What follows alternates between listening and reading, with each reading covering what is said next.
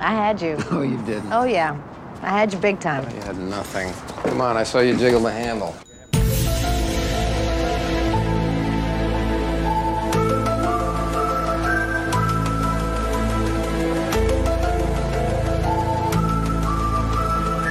Hello, and welcome to Condensed Truth, the Essential X-Files podcast. I'm your host, Shelby. And I'm Laura. And this week we're talking movies. This is actually a movie podcast for the week.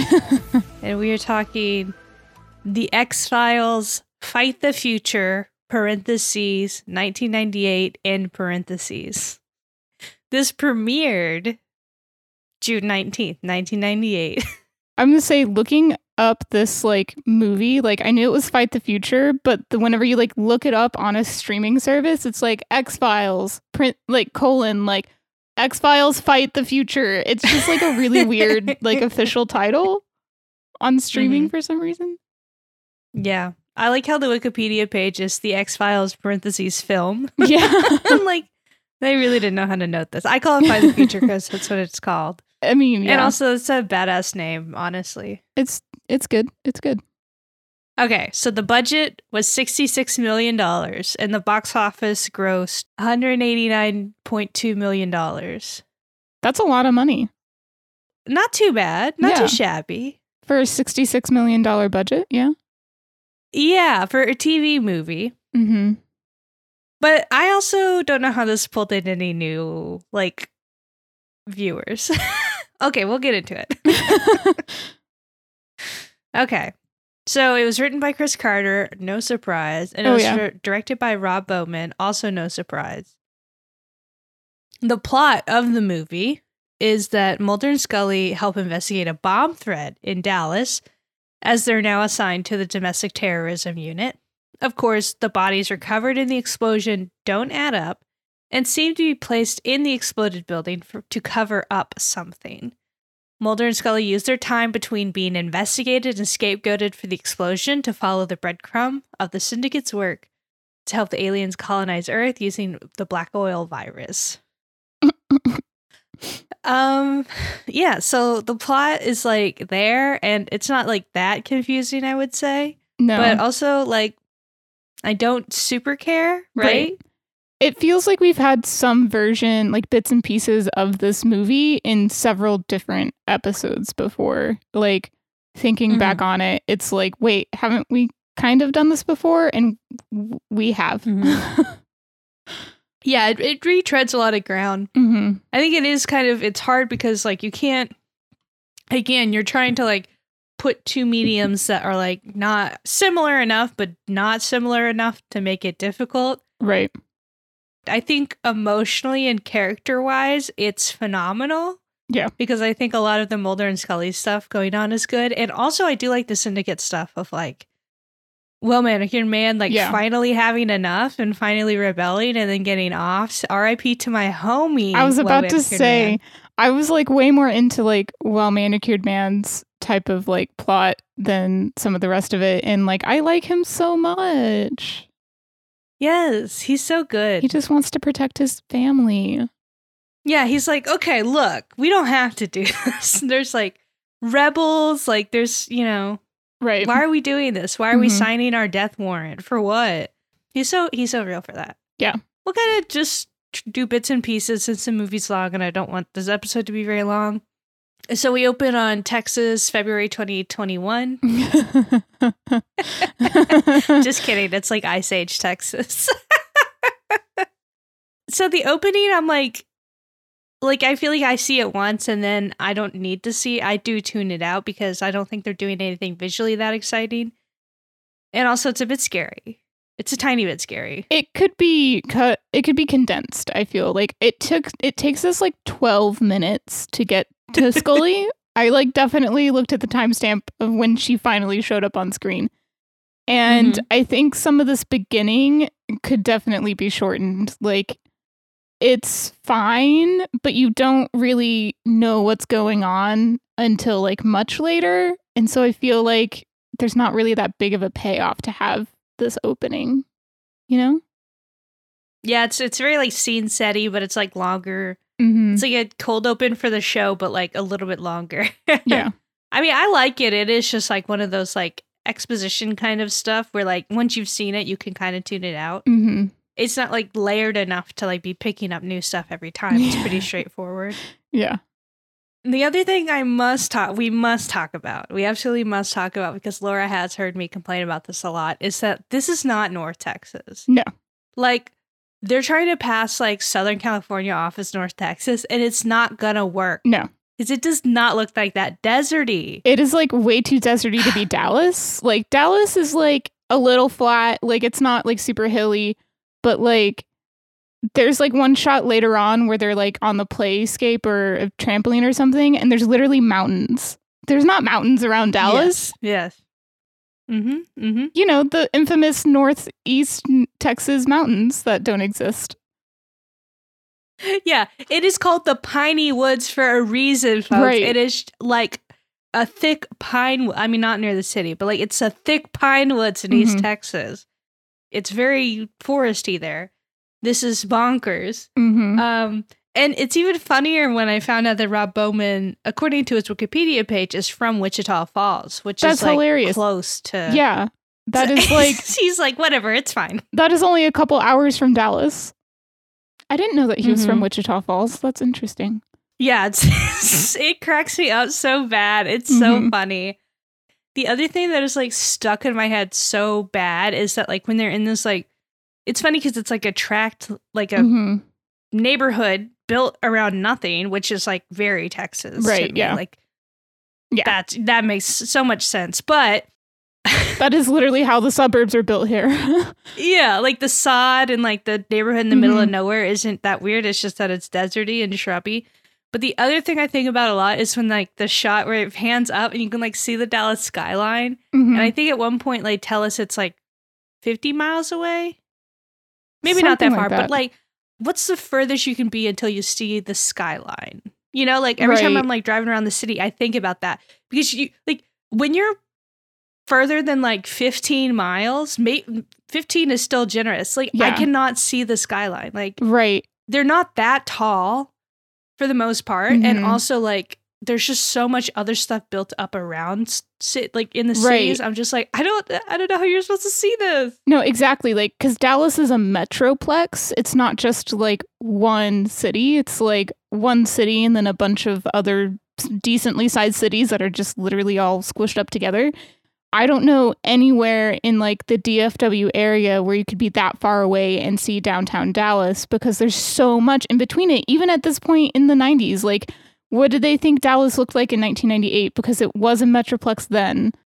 Maybe if this was like 1968, you could get something like that, but definitely not like in 1998, you know? Yes. It's so funny. Anyway, I'm like a little obsessed with it. It's very funny. Yeah. Another small little nitpick thing of like, this is very not Texas is later on when they're at the playground and there's like fresh green sod down. I'm like, that playground would be gravel in Texas. Like, I don't remember any Really? like playground area that had grass. Yeah. Okay, yeah, a playground having grass, yeah, it's usually like mulch or something. Right. But like the sod just very threw me back to like my we lived in this like brand new neighborhood when we moved to the suburbs, and it was like the sod. It just it always cracked me up. I was You like, can oh yeah, it really is like See that. every square. Yeah, I love how he's like, it's not very dense, and he could like lift up the sod later. It's like, yeah, they're like just laid it. It's baby grass. You're right. We finally get Mulder and Scully, and they're in Dallas a week later. And we get Terry O'Quinn, too, who is like very much like, he's like, oh, it's that guy, you know. Mm-hmm. I mostly remember his name. But I didn't realize this. He's like a total Chris Carter guy because he's in the movie, he's in the show, and he's in Millennium. He actually has like a sizable role in Millennium. Wow. And he was in Harsh Realm even for like an episode or two. Wow. Scully is like on the phone with Mulder, like lecturing him about terrorism. The bomb threat was called into a different building. He's convinced it's the other building. I don't even know why. I think he was just like bored and was just like, hey, let's go check out that other building. I don't really want to be here anymore. Right. And she's like, Mulder, the point of terrorism is to stoke terror. How do they stoke terror? By calling in a bomb threat to the wrong building.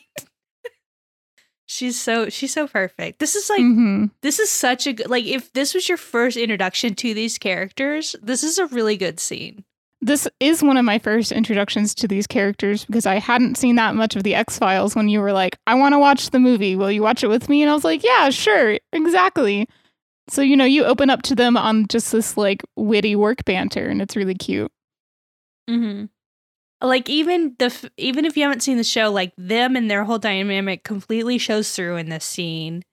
It's really funny. And like they've been working together for this many years. So like they are really bouncing off each other a lot too. And it's so funny and I love it a lot. And like Mulder's just whole like complaining about like, she's like, you got to do these things by the book. And he's like, if you do things by the book, you'll never catch things that cannot be like easily categorized or you know, all that stuff. And it's just like, this is how I like my Mulder and Scully. This is also setting up for us who like don't know at this point. We know the X-Files was burned down. But we didn't know that it was closed and that they're now working on domestic terrorism. So this is where we find out that they're working on domestic terrorism.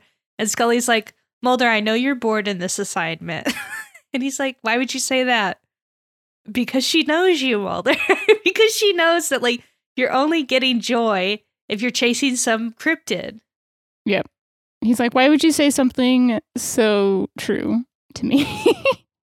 Mulder has a great quip that I also love where he says, maybe we should call in a bomb threat to Houston. I think it's free beer night at the Astrodome. Which, first of all, there'd never be a free beer night. So if you wanted to say like $1 dogs or 50-cent dogs, whatever the conversion rate was in the 90s, that would make sense. But free beer, no. They would never do free beer. Like, I would love free beer, but they would never do free beer. That's like way too much money. I think there was a time they did like some stadium did like 10-cent beer.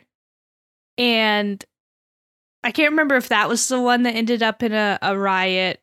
I think it was one of a couple that have, there are a few baseball games that very famously ended in a riot, like the disco night, disco demolition night, where they blew up disco records at the middle of a doubleheader, and then they couldn't play the second game because everyone stormed the field.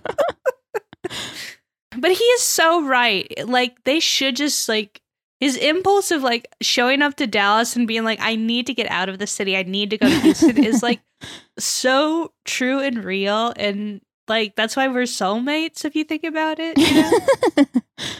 I also just want to ditch work and go watch the Astros play. Yeah. I'm drinking my beer out of my 20th anniversary Astroworld cup. Oh, nice. Because my Astrodome one is too small. But I also have an Astrodome cup I inherited.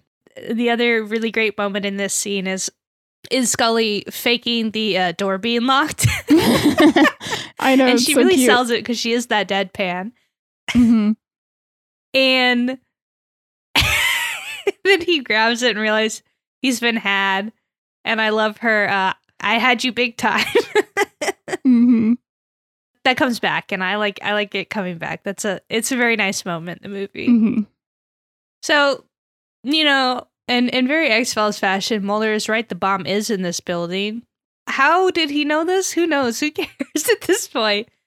But they gotta get the bomb. Well, they can't really, like, I don't know if they, like, can't disarm it or choose not to disarm it. Mm-hmm. Later, they say that Michaud, who is played by Terry O'Quinn, was a patsy. So I don't know if, like, he always knew the bomb was in that other building, and when they found it, he just had to sit there and, like, make it go off or what. Yeah. But the bomb goes off, and they're just completely taking the aesthetics of the OKC bombing. Yep. If I know Chris Carter, which I feel like I have a pretty good handle on him, I feel like the reason he put the movie in Dallas is because it's the closest city to OKC you can put it in that isn't OKC. But according to him, he did it because him and Frank found out there used to be ice over Texas. And I'm like, everybody knew this. Like, no, I'm not buying that. Right. Yeah. No, this is like very OKC bombing. Like, Yeah. It's only 3 years after it. Like, it's a federal building in the middle of the country. Mm-hmm. And in Monsters of the Week, I think Emily said that during the press tour, the OKC bombing kind of like wore on Chris Carter. Because like it was like, I could see that like you make this show that's about conspiracy nuts and then like a conspiracy nut like blows up a building. I can see how like that is tough. Yeah. But also like, I don't know, maybe you should just like copy the exact right. look of that and like use it in fiction. Right. I don't know. I have like complex feelings about this and I'm sure Chris does too, but like, yeah, I don't know about this one, Chi. Right, exactly. I mean, it was sort of like the first like domestic terrorism bombing, and also like a lot of people died. I mean, I lived in the Oklahoma City area when it happened, and like I don't remember like it actually happening because I was 3, but like I remember the aftermath a lot actually. Like before the memorial was built and like when it was still just kind of like this just, I mean, destroyed area of town. Yeah, I think that, you know, that's kind of his fault for literally making like the exact same thing. And then, yeah, maybe he shouldn't have done that. I don't know. Yeah. So in very X-Files fashion, Mulder and Scully are getting scapegoated for this bomb. They have a lot of questions like, why were y'all in the other building? Why was that building the one with the bomb? Oh, why did those people die? And Mulder's like, we were told the building was clear. I don't know what you're talking about. Who is this child? Who is this firefighter? Right. Like, can we see their bodies? Can we see the autopsies? And they were like, no, like, actually, can you leave? I like how there's like no fire department presence at all, like during these buildings at all. And they're like, yeah, what about these 3 firemen or whatever? And it's like, yeah, they don't know because they didn't see any firemen. It's also extra funny because when they go to check out that boy who like fell in the pit, those were like county fire department. Like it said Blackwood County, which is a reference to the fact that the movie's code name was Project Blackwood. There is no Blackwood County in Texas. I've never heard of one. I mean, we do have a shit ton of counties, but I think I would have heard of Blackwood County in their universe, wherever this fictional desert Dallas is. They are almost certainly different counties, right? Like, I don't think Dallas County is that big. I also don't know if Dallas County is the county Dallas is in. Because you see Houston County. That's not where Houston is. You see Austin County. That's not where Austin is. Right. So I don't know if Dallas County is actually the town I feel it's like in or not. Dallas County is actually where... I think it is. So Mulder's like sitting in the hallway, like chewing sunflower seeds, like waiting to like get reprimanded by the FBI. And like Skinner comes out. And they're like, him and Scully are like both trying to take the heat for each other. And it's just like, I love my self-sacrificing idiots. Like, they actually mean so much to me. I love that like Skinner comes out and like tells Mulder to like sit down like he's his dad or whatever, because he's annoyed that like Scully is trying to take the heat for Mulder. So he's just like, no, I'm going to be mad at you. Now sit down. It's funny because like Scully is right. Like, she's like, she's telling him that she's the one who told you to leave and like broach protocol, which like is true. But like she was also right. Like what purpose would it serve to have them both be blown up? Right. And then Scully comes out and she's like, Mulder, they're splitting us up. I'm getting reassigned. And it's like my nightmare come to life. Like, no. Like obviously it's not gonna last, but like, no, I hate this idea. And she's like, well, I'll quit if like we can't work together because I actually don't like this job, but I love you. Right. Some of those are added by me. Maybe she didn't tell him that she loved him, but you know, it was implied. I love how short Jillian is in this scene. It's like one of the scenes where you really get how short she is because she's in like heels and she's still like so much shorter. Like, yeah. I just thought that was cute. I don't know if we've talked about this, but in the show, like they do put her on a box, like when they need to frame shots. So like if they aren't walking, like she's typically like kind of his same height, not necessarily, but like, you know, it would be hard to shoot them. Like enough to where like you can get them in the same shot, you know, like they have to bump her up. So they don't have to use a super far away angle every time. Yes, but whenever they put her on a box, they call it the Gilly box. Oh, cute. So she's like not on her Gilly box, and it's like a lot more obvious. Mm-hmm.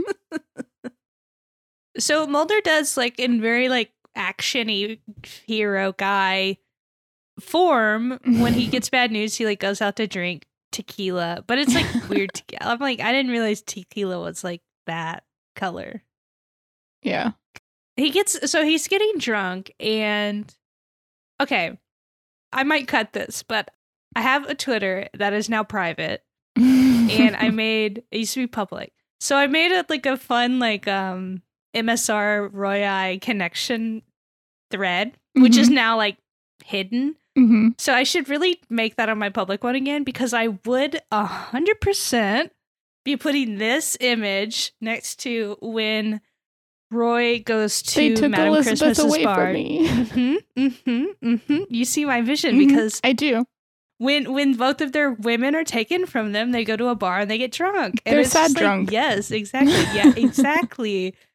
Another man took Elizabeth from me versus I am the key figure in an ongoing investigation, yada, yada, yada. That bartender cuts him off, and she is so right for that. She's like, okay, no more alcohol. And he's like, wait, what did I say? So you literally just had a whole rant about how aliens are real. Mm-hmm. And I love how, because it's a movie, we finally get Mulder gets a curse. So he says shit here and he says damn later. Mm-hmm. And it just feels so natural. Mm-hmm. Like, of course he curses. Right. He goes outside to piss. And I saw this. I couldn't find the source, but I saw this, and it feels believable to me. I trust the account I saw this on. But Mulder is pissing in front of the Independence Day poster because Chris Carter hated that movie. That's hilarious. I did pick up that it was Independence Day. And we meet Kurzweil, and he's on some extreme crank shit, like a level we haven't had before, where he talks about like FEMA's the secret government, which is like laughable for anyone who has like ever been in like an emergency situation where like they're next to useless. Like watching them like mishandle Katrina, like growing up, I was like, ain't no way this is like this is the secret I know. First of all, I don't think the U.S. government like needs a pretense to like enable martial law. Like, we don't have any democratic power. Like, oh, I don't know, some California's gonna do a lawsuit. Oh, who cares? You know, like, what is that gonna do? Like, you know what I mean? Like, I don't know. I did find it interesting that like FEMA is bad like pre-Katrina, because like I'm sure like they were useless pre-Katrina too, but like Katrina like was like the real big like, oh no, they're super useless. Yeah, and I think it's like a typical government agency. It's you know, bogged down by just a lot of bullshit, and also like like I think half the problem with like Katrina is like Bush just put like one of his friends in charge of FEMA, because like that's how little respect he had for like the office. And I just still don't think FEMA is a priority. I don't think it's any, you know, it's like, who cares? Yeah. I still kind of today see like FEMA's the secret government stuff. Not to the same degree, but like it's definitely like floating around there. So Mulder leaves, and this is a fun bit of him being like, okay, Arlington. He's like, never mind, like, let's go to Scully's. Let's go to Georgetown. And when he does show up, Scully is trying to like suss out if this is a booty call or not. She's like, so base. She's like not down for it at all. Yeah, she's like, so was this before or after you were started drinking? Like, when did you decide to come over here? And he's like, huh? She has self-respect. She's like, if you want to sleep with me before you started drinking, that's fine. But after you got drunk, absolutely not. Good for she's her. like, I will be no one's booty call. Exactly. Of course, Mulder is so inept, and it's just like, I don't even know what a booty call is. Like, I literally came over here for aliens. He was like, no, I was thinking of aliens. And she's like, oh my God, why aren't you normal? She is just like face palming, like, why did I fall in love with this man of all people? Cigarette Smoking Man goes to North Texas and the alien is like growing inside the fireman, which is like horrifying. Yeah, it's real gross. And it's like, it's kind of funny because like Chris Carter's like not engaging on these in like any like deeper thematic level. Like, cause like half the fun of Alien is that it is really embracing and like really analyzing this idea of like, the aliens as like a mothering, like a terrifying, birth stuff, like, cause it's about like that. And like, there's a lot of like sexual imagery in that sense of like, putting it as like an invasion of your body, like body autonomy, stuff like that, which is something Chris Carter has never really engaged in like a meaningful way in the X-Files, even though he has like plenty of reasons to do so. Right. And this is very similar where like the alien is growing inside the fireman and like, that's it. Like there's no deeper like analysis of this thematically or anything. It's just like, okay, yeah, that's like kind of creepy that he's growing. Like, okay. Yeah. And similarly to like the colonization stuff, which I don't totally vibe with in the X-Files because like it comes across as like white people's fear of like, oh, what if someone did to us what we do to other nations? Yes. Like, what if we're on the other side of colonizing? Like, which like could be a meaningful way to engage in colonization and like the horrifying aspects of it. But he doesn't. No, it's just like, oh, like we're going to be colonized this time. But like, that's why we're working with him. It's because we specifically, our elite group doesn't want to be colonized. So if we make a deal with them and everybody else gets colonized, that's fine for us, which like... You know what that's called? That's called class traitors. Well, they're not even class traitors. They're not even traitors in our class. Right. Yeah, they're just traitors. They're just traitors.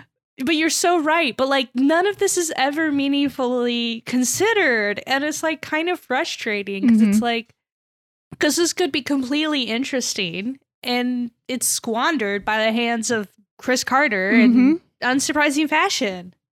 We'd find out that like the black oil is a virus that has always existed here and like they're going to use it to colonize and all that stuff. And it's just like, okay, you do not have the range, but I'll roll with it for a hot minute. Mulder and Scully continue to look into the bodies that allegedly blew up in the building. Yeah. And they end up at the site of the black oil where the kid was infected. The syndicate meet to discuss everything that has happened. And so like the alien gestating in the fireman is like a new alien. And it's like, we have too many aliens. This is like the black oil / this new alien, I guess. And then we got the colonizers, the typical gray ones. And then we have the rebels. And it's just like, this is too much to give an audience. Yeah, they're all kind of the same to me, to be honest. And also, like, I do have a bone to pick with, like, it's extraterrestrial, but also it's always existed and is the original inhabitant, because you can't be extraterrestrial and then literally define something that is terrestrial. So pre Neanderthal or whatever. Or like living alongside the Neanderthals. Sure. But so like they're all down with colonization. One manicured man. It's funny that the British one is the one that is like the English guy is like, no, let's think deep. No, I don't want to be done to like what I've done. My people have what done. My to people other have done to the world. Yeah, I don't want to be sitting here being like, well, at least the aliens built railroads. You can't say the aliens are all bad. Yes, they killed a lot of us, but now we have spaceships, so who's to say if it's bad or not? And so they're like, okay, here's a list of people we want to kill. Kurzweil, Mulder. Can't kill Mulder, allegedly. Even though well-manicured man tells Mulder later that he was sent to kill him. But they're like, no, we can't turn this crusade into a martyrdom. A martyrdom or whatever. So they're like, okay, well, what can we do? And so they're like, we must take what is most valuable, that which he cannot live without. And then immediately cut to Scully. Like, Do we have to continue to put Scully in danger? Apparently, yes. Apparently. Why, Chris Carter? Why? I'm very torn because it's very hot how he like goes and saves her in Antarctica, right? It's very hot and it's nice. But also, yes, you're right. Like, this is the umpteenth time. Right. Like the umpteenth time. Like, if they had done it even a little less in the show, yeah, it would be okay. But it's just like, again. Scully should go save him this time. Yeah, she gets her chance sometimes, but yeah. We get more of a very deserty Texas, so I guess they just drove all the way to West Texas. This is a very fun scene where like Mulder is like telling her what he thinks, and it's like unhinged, and Scully is just like, oh, like, how did I get myself into this yet again? He tells her that he thinks it's an alien virus being stored in tanker trucks because the virus is extraterrestrial. And she just has this like complete and utter full body eye roll where like her eyes roll and then her whole body turns around. And she's just like, Mulder, you can't keep doing this to me. And she is so right. It's so good. But then, of course, the tanker trucks go past on the railroad. And then we have the bee domes in the desert with the cornfields. And the bees are back. They're back in a big way. They are kind of the third star of the movie, if you think about it. Because they do kind of ruin my life. The bees. Bees? They don't allow you to have bees in here.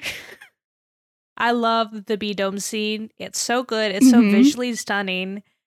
I really love this movie, and sometimes I have a hard time explaining why, because like plot-wise it's kind of boring and retreading, and there's some new stuff, but like there's a lot of old stuff.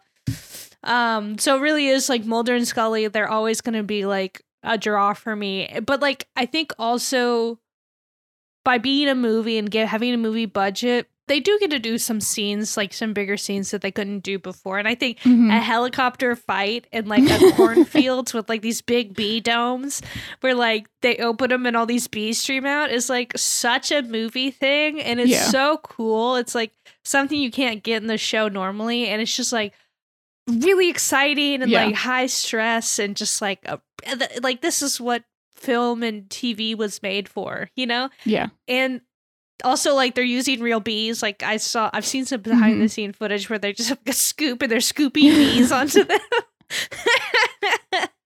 And they're just running around. Like, I think at one point David was like, I had to grab Jillian's wrist at a point. He was like, I was really hoping there wasn't a bee under where I grabbed, you know? And it's big, exciting. They're like running around in a cornfield, being chased by helicopters, screaming each other's names, like trying to find each other. And they finally do, and the helicopters go away. And it's great. I love it. I loved Mulder's Scully. Like she was doing a very normal like Mulder, and he was going Scully. It was great. Yes. So because it was a movie, I got to read some movie reviews, and I got to read Ebert and Siskel specifically. They both reviewed it. And in Roger Ebert's, they both gave it 3 stars. 3 out of 4, I think, is their metric. So pretty good. They both liked the movie. And he says, this is Roger Ebert. The story involves, of course, Mulder and Scully, who call each other, quote, Mulder and Scully. so often they must be paid by the word. That's hilarious. He has them. Oh, yeah. He has them. Got him. I don't even care that it doesn't make sense that the bee stuck on her from like Dallas to Washington. and didn't sting her like, the entire time. It was like a robot. It's like a robot bee. They were controlling it. They had like a little like RC controller to it. Chris Carter was controlling it and was like, I know exactly when to deploy the bee. Yes, the bee. He had plans for that bee. That kind of segues us into, there's like a scene of her talking to the people, but like, she's never going to convince the FBI it wasn't their fault. They're never going to listen to her. So like, this is all an exercise in futility as far as I'm concerned. So our next scene to talk about is the tentpole of this movie. I think in general, I think it's a really good climactic thing, but also it drove all the MSR girlies wild. Is the hallway scene. And if I saw this in theaters, I would have lost my mind. I would have started screaming. I would have been escorted out. So we all have that to, like, as much as I like pain for like wanting to be one of those like alt.tv.xfiles like girls. Because I think in my heart that's really, I was born the wrong generation. I should have been like a forum, X-Files forum girl. I should have had a GeoCities site dedicated to Fox Mulder. I should have been in like flame wars on the forum defending him. But the silver lining is that I got to watch this movie in the privacy of my own home, where I got to like be terrified and like start screaming. You got to lose your mind in private. Yes. So Scully comes to Mulder's and she says that she's been reassigned to Salt Lake City, Utah. They're trying to get her to investigate like MLM women or whatever, and MLM Mormon women. I assume. I don't know what other crimes are happening in Utah. Just those multi-level marketing schemes. I'm not moving to fucking Utah. Right. She's so right for that. Yeah. And so she's like, I'm quitting. I've already told Skinner it's done. Like, I'm no longer an FBI agent. And he's like, hold up. I didn't agree to this. And we get the iconic scene of You down. But you saved me. As difficult and as frustrating as it's been sometimes, your goddamn strict rationalism and science have saved me 1,000 times over. You kept me honest. You made me a whole person. I don't know if I can do this without you. I don't know if I want to. Like, how can Chris Carter, like, get them, but not get them? He's not seeing heaven. Like, that man is not seeing heaven. Like, he's also not seeing heaven. To write this, but then be like, no, they're just friends. It's like, excuse me, sir? Yes, and that is no shade to platonic MSR shippers. No. But, like, this is insane. No. Yeah. This is all the shade at Chris Carter. Like, what the fuck, man? Like, oh my, this is unhinged to, like, have them say this complete and utter declaration of love, because they love each other, and he admits it now, but, like, they love each other. And then they go to kiss, and it's very good. I love the scene. And then, of course, the bee stings her, and they don't kiss. On the back of the neck. Leave the back of Scully's neck alone.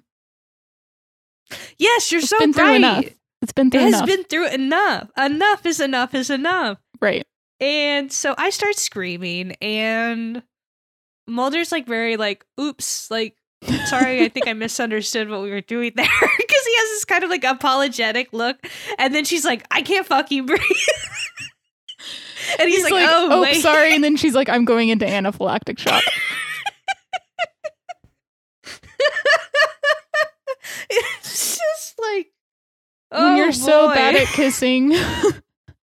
I mean, he's right. He is bad at kissing, I assume, you know? She goes into anaphylaxis. That's how little game he has, you know? So, you know, he's near tears. He's calling 911. It's like really good acting by David Duchovny for once. And paramedics show up, and Mulder's like trying to ride with them. And then like he gets shot in the head by the driver because they were actually just like listening to his phone call. And they just had these paramedics set up so they could just kidnap Scully. Yeah, whatever works. And then we get the lone gunman plus Skinner, Mulder's only friends minus Scully. Yep. In the hospital room with him. Mm-hmm. I wish they had a better role, because, like... I know. I like them so much, and they were just, like, barely there. Yeah, and I feel like we haven't watched a mythology with them in, like, such a long time, it feels like. They were in the end, but we didn't watch it.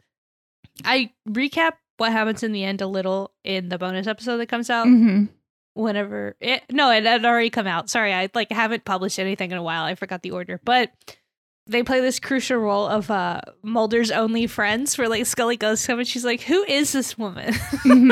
From Mulder's past. I need actually all the details about this woman from his past. They tell her Mulder's laundry that she doesn't want to ask him directly, which is a fun role for them. Mm-hmm. That's what like your significant other's friends are for. Yeah, exactly. She's just like, who is Diana Fowley? So Mulder goes to find Kurzweil because it's like his only lead of what happened to Scully. But Kurzweil has like just been murdered by the well-manicured man. And so instead he talks to well-manicured man, which is like, I don't think they've had a run-in yet. Not that I remember. I know him and Scully have. Yeah, I don't know if he's actually directly talked to Mulder, like face to face. I think he has maybe once, because Yeah. I feel like he gave him some info in one episode, but I'm blanking on which one. Right. Is it the one like by the stables? Oh, it might be that one. Yeah, I feel like I remember that. That's Tunguska Terma, and he's gone because he's in Russia for quite a while. But when he comes back, you might talk to him. I remember them like walking around. I feel like there's like this scene where they're walking around New York City, and like he's talking to him or something. Maybe. But that could be later. I could be No, it can't be later because this bitch dies. Right. Anyway, it's somewhere in this show. He tells Mulder, he's like, okay, here's Scully's location. Here's a vaccine for her. Which that's not really how vaccines work, right? Like you don't take them, like it's not treatment, it's like preventative, right? Right. Or can you take a vaccine as treatment? Not really, no. Okay. It's like maybe rabies. The more not even then, like they're gonna put you on antibiotics for rabies. Like, okay, it was more of like a treatment or like an antidote than it is a vaccine. Like antidote, I think would be a better word. Yeah, that's a good one. Yeah, because it's like, yeah, vaccines are preventative. Because even the rabies one, you get after you're being exposed to it, but it's still like I think it's early enough to like try to catch it before the infection takes hold. It's less, so it is like a treatment in that regard, but like once you're actually infected with rabies, there really isn't a ton they can do, you know? Right. So like well-manicured man is just spilling the beans because he's like, it doesn't matter, I'm gonna die, whatever. Like I'm supposed to kill you, which like Mulder's protected. Like he's not getting got by the syndicate. Like I don't know who told you to kill him, but like it was somebody going rogue.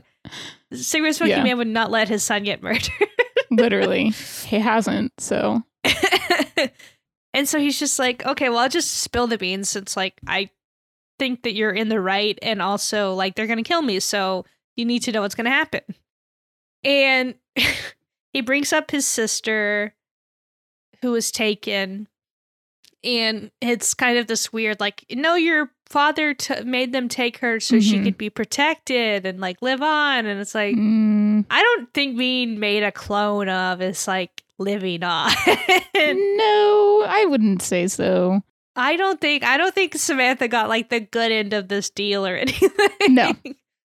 And he says like Bill wanted Mulder to fight them, which is like, oh, like you have the courage that your father didn't have. And it's just like, I mean, I really don't know what was stopping Bill from just doing, if he really hated him that much, like, yeah. Why didn't he just, it would have been cool if they kept him in the show and like explored that.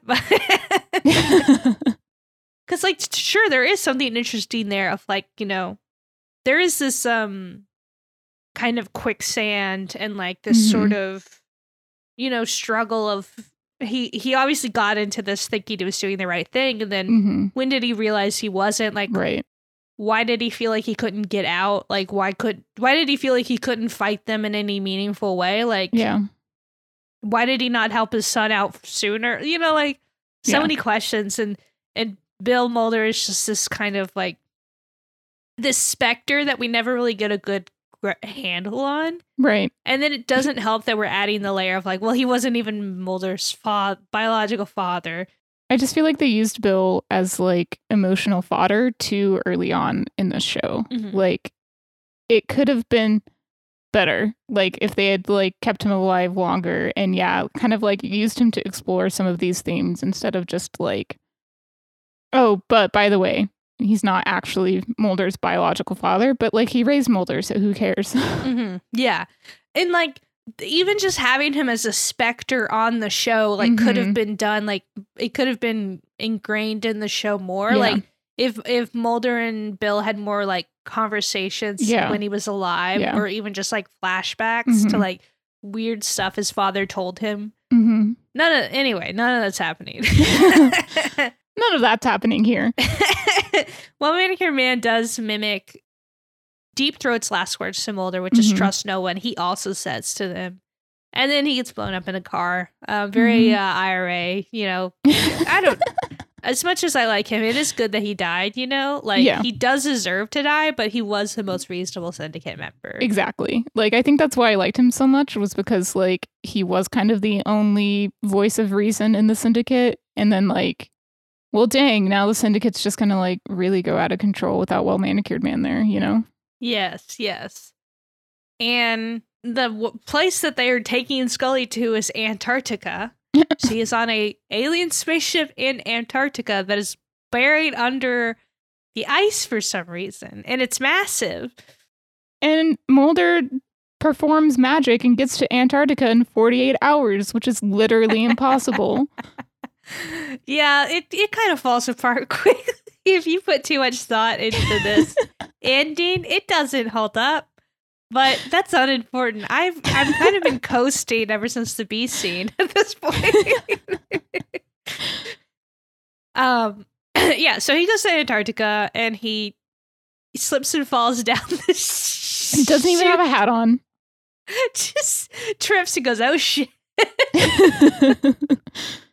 It just falls down the ship and then finds where Scully is. And he gives her the vaccine antidote. And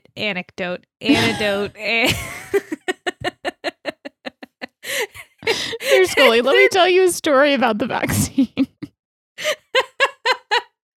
And so they're trying to flee. The ship is going kablooey because like the vaccine got into the ship or whatever. Something like that, yeah. And he's like carrying Scully. Okay, so there is I bookmarked this forever ago, my Twitter bookmarks, but my Twitter bookmarks are too full. I'm never gonna find it again.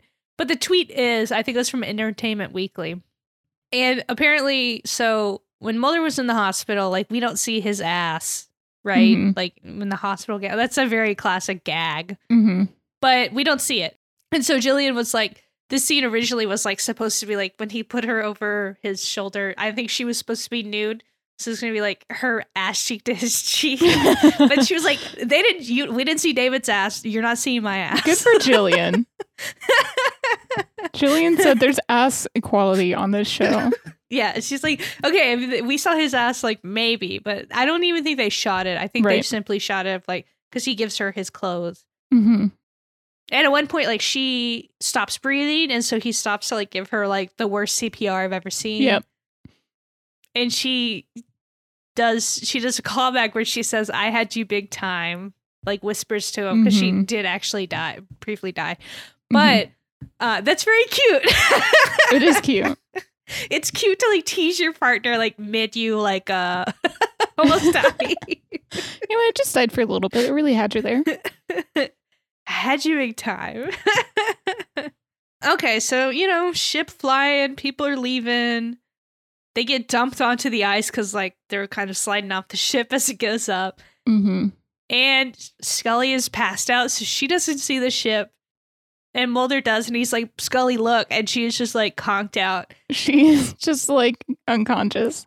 and then he conks out. And so we have a scene of her like putting him in her lap and out on the ice, and it's all very X-Files-y.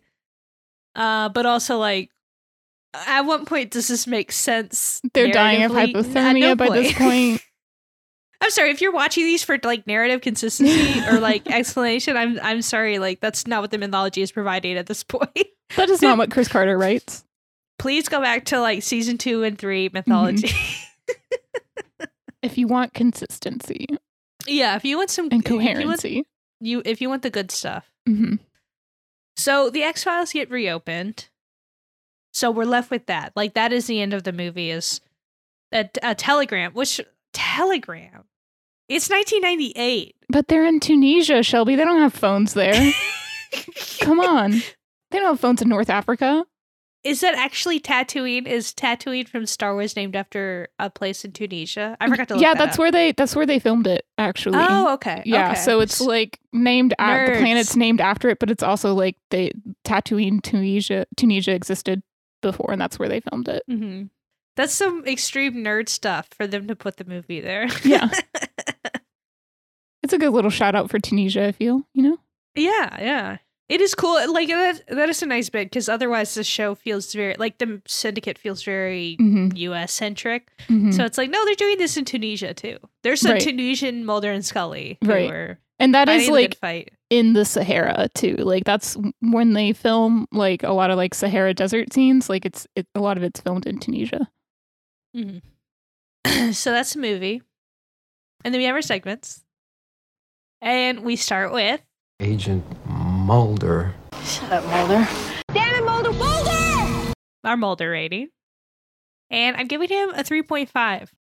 He is not that annoying in this. Like, he's very cute and annoying. And, like, yeah. Yeah. I give him a 6.5 because I don't think he's that annoying either. And, like, he's kind of just, like, a little dumb in this movie. He's like a little puppy dog or something. Yeah. Yeah, he's not really annoying.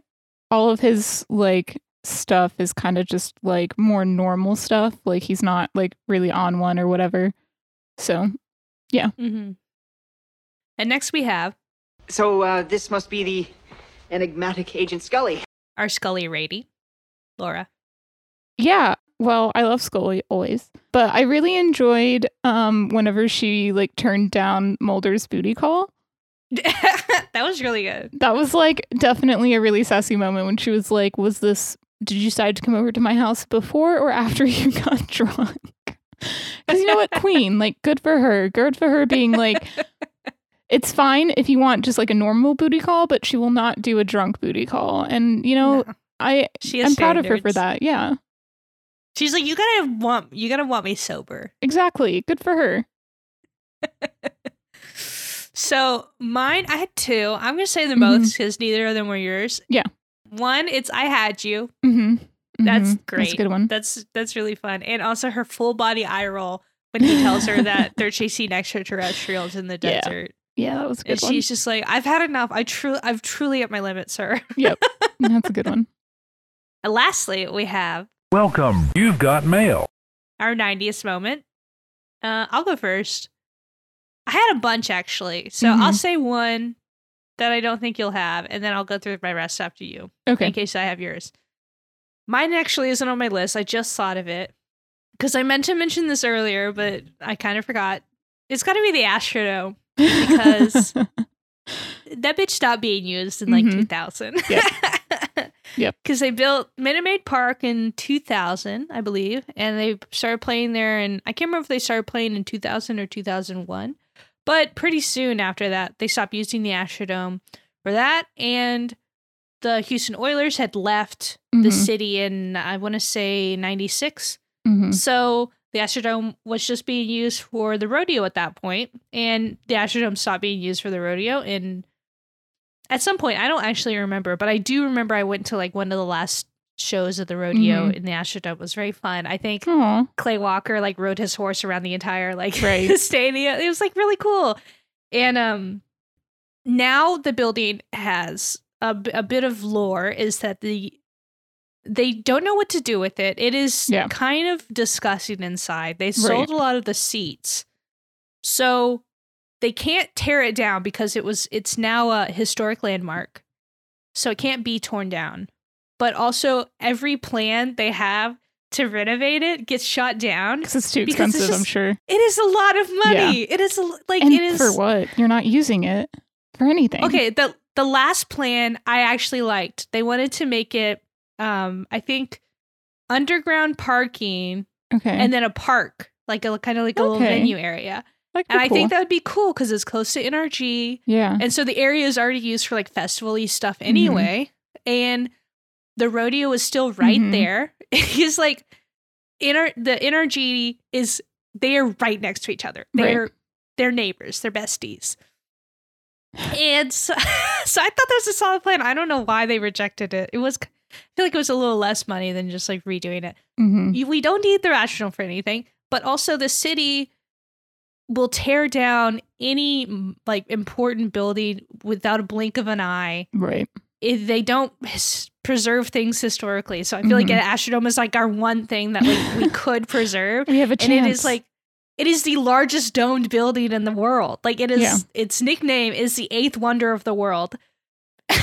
Like it is a monument to architecture and it's an important part of the city. And it hasn't been used since like the very early 2000s. I also wanted to say that, so they don't give a date when this like the movie takes place. So I kind of just went off. The movie was premiered of what Astros game he would have seen. So they were actually playing in Houston on June 19th, 1998. And this was a good season for them. This is the year they traded for Randy Johnson. They didn't make it to the World Series, but they were a good team. They won, I think, like 102 games. Okay, it's not bad. And they won their June 19th, 1998 game. They won 4-2 against the Cincinnati Reds. Nice. Some dude I've never heard of named Sean Bergman pitched. And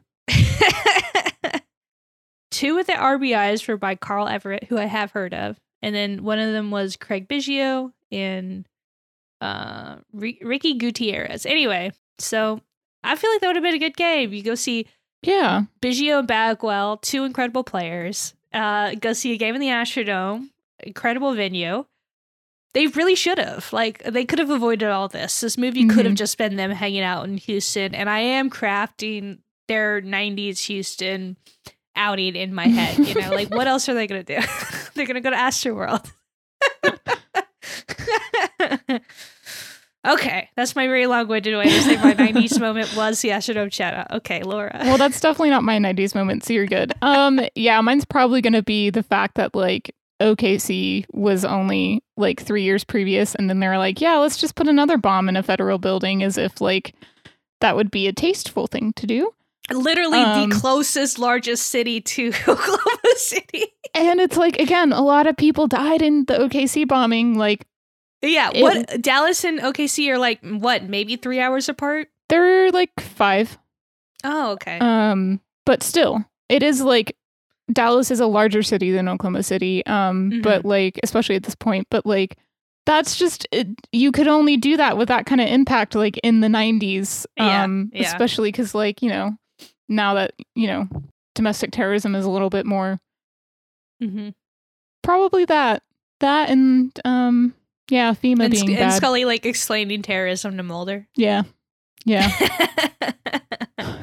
A few of my other ones that I wrote down, because I feel like this movie was very 90s. Like, oh yeah, all of the clothing, like when all those kids are like being escorted out of the building. Yeah, all the 90s clothing. There's also like, whenever we finally get to like Mulder and Scully, there's like a shot of like the Texas flag. Like that's very 90s to me. Like it's very scene establishing. Yes. Yeah. Vending machines, which like they still exist, right? But it's just like, I don't know, like I kind of love vending machines, and I feel like they used to be everywhere, and they're not everywhere in a place, and like they used to be. They still exist, obviously. Yeah, they used to be way more prevalent, though. Yeah, like I think my church used to have a vending machine. Oh yeah, my church had a machine anymore. My church had a soda vending machine, and it's like, why? This is a church, but like it was an older one too, which was kind of fun. It was kind of from the 80s almost, but yeah, like there's like so many like tips and just trying to fiddle with the vending machine to like get it to work and all that stuff. Like the technology even improved, because I like remember when those ones where they like put the bottles in and like conveyor belt went and got them instead of just dropping like a soda and shaking it up into the vending machine. Dropping a soda can 3 feet. Now they have the conveyor belt now, and I was like, I remember when that was new, like my high school one. got one and I was like, ooh, look at this. It's fancy. Well, let me get my Powerade out of here. Well, now they have like all of the like vending machines where you can do like pay with your watch or like Apple Pay or whatever. And then also like, I don't know if they're here, but like in Japan, they have the vending machines you just talk at. Like you just talk at it. Really? And it will give you, it'll like give you what you ask for. It's so weird. That's so weird. I don't want to talk to a vending machine. We need to bring vending machines back because I do kind of love them. I do too. Okay, and then my final 90s moment from this movie is that, so if you watch the entire credits, which I did, the first song, I forgot the name of, it's unimportant. The second song that plays in the credits is the Foo Fighters re-recorded one of their singles, Walking After You, specifically for the movie because Dave Grohl loves The X-Files. That makes sense.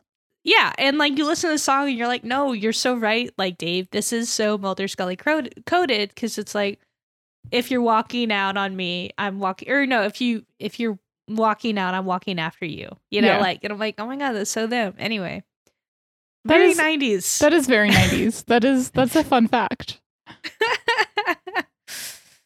Okay, so to wrap it up, Jesus hasn't seen much of the show, and he reviewed the movie for the Chicago Tribune, and he says, based on the movie, I'm seriously tempted to watch the show. And he also says, I'm intrigued by the main characters, earnest FBI agents Fox Mulder and Dana Scully, who stare deeply into each other's eyes and call each other by their last names. Their dynamic is that they are obviously made for each other, but need to straighten out their own individual lives before they can relate to anyone else. He's so real for that. And he's like so real. And then he ends it and he's just like, can someone tell me when the show is on? Like what time? I was like, oh my God, that's so iconic. That is. And he gave it 3 out of 4 stars. And Roger Ebert was like kind of similar. He was like, man, this is probably incomprehensible, if you haven't seen the show, and I've only seen some of it, but it is very good. And so like the reviews are in and the critics love it, even though it doesn't make any sense. And it's amazing what you can do with just like charisma and power and sexual energy. That is the Chris Carter formula.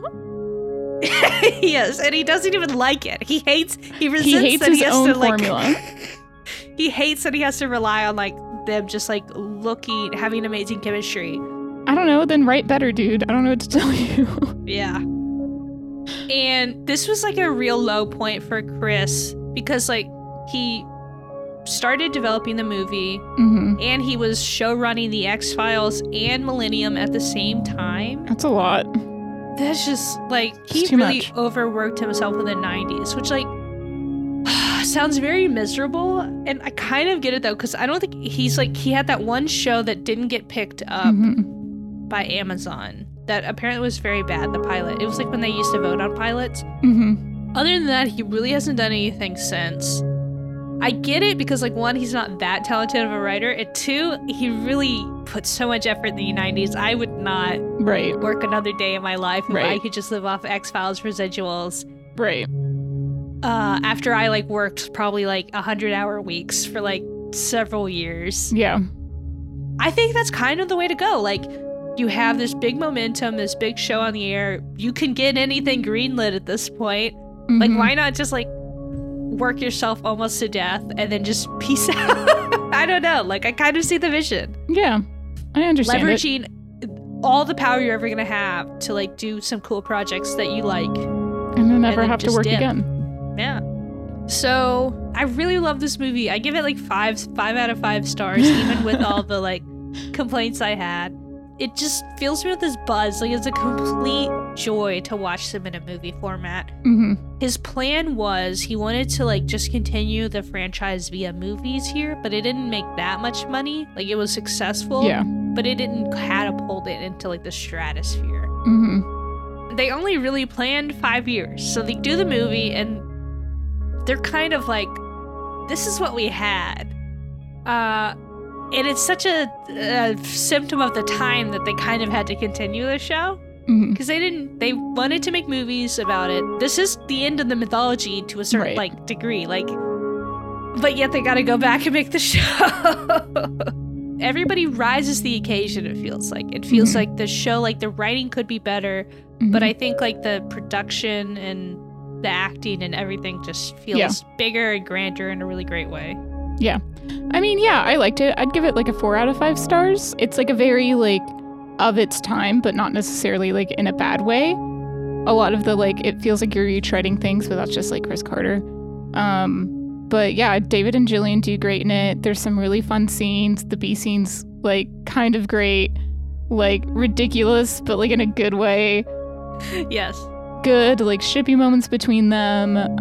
I wish there was more of the Lone Gunman and Skinner because I do love them. They're my favorite supporting characters.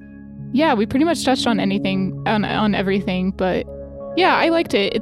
It's like a really good TV show movie, you know? Like it's a really good, like, how do we translate this into just a movie type of thing. I will say that, like, as far as like TV movies go, like I do find this one like more enjoyable than the Downton Abbey movies, which are like the only other movies I've really watched.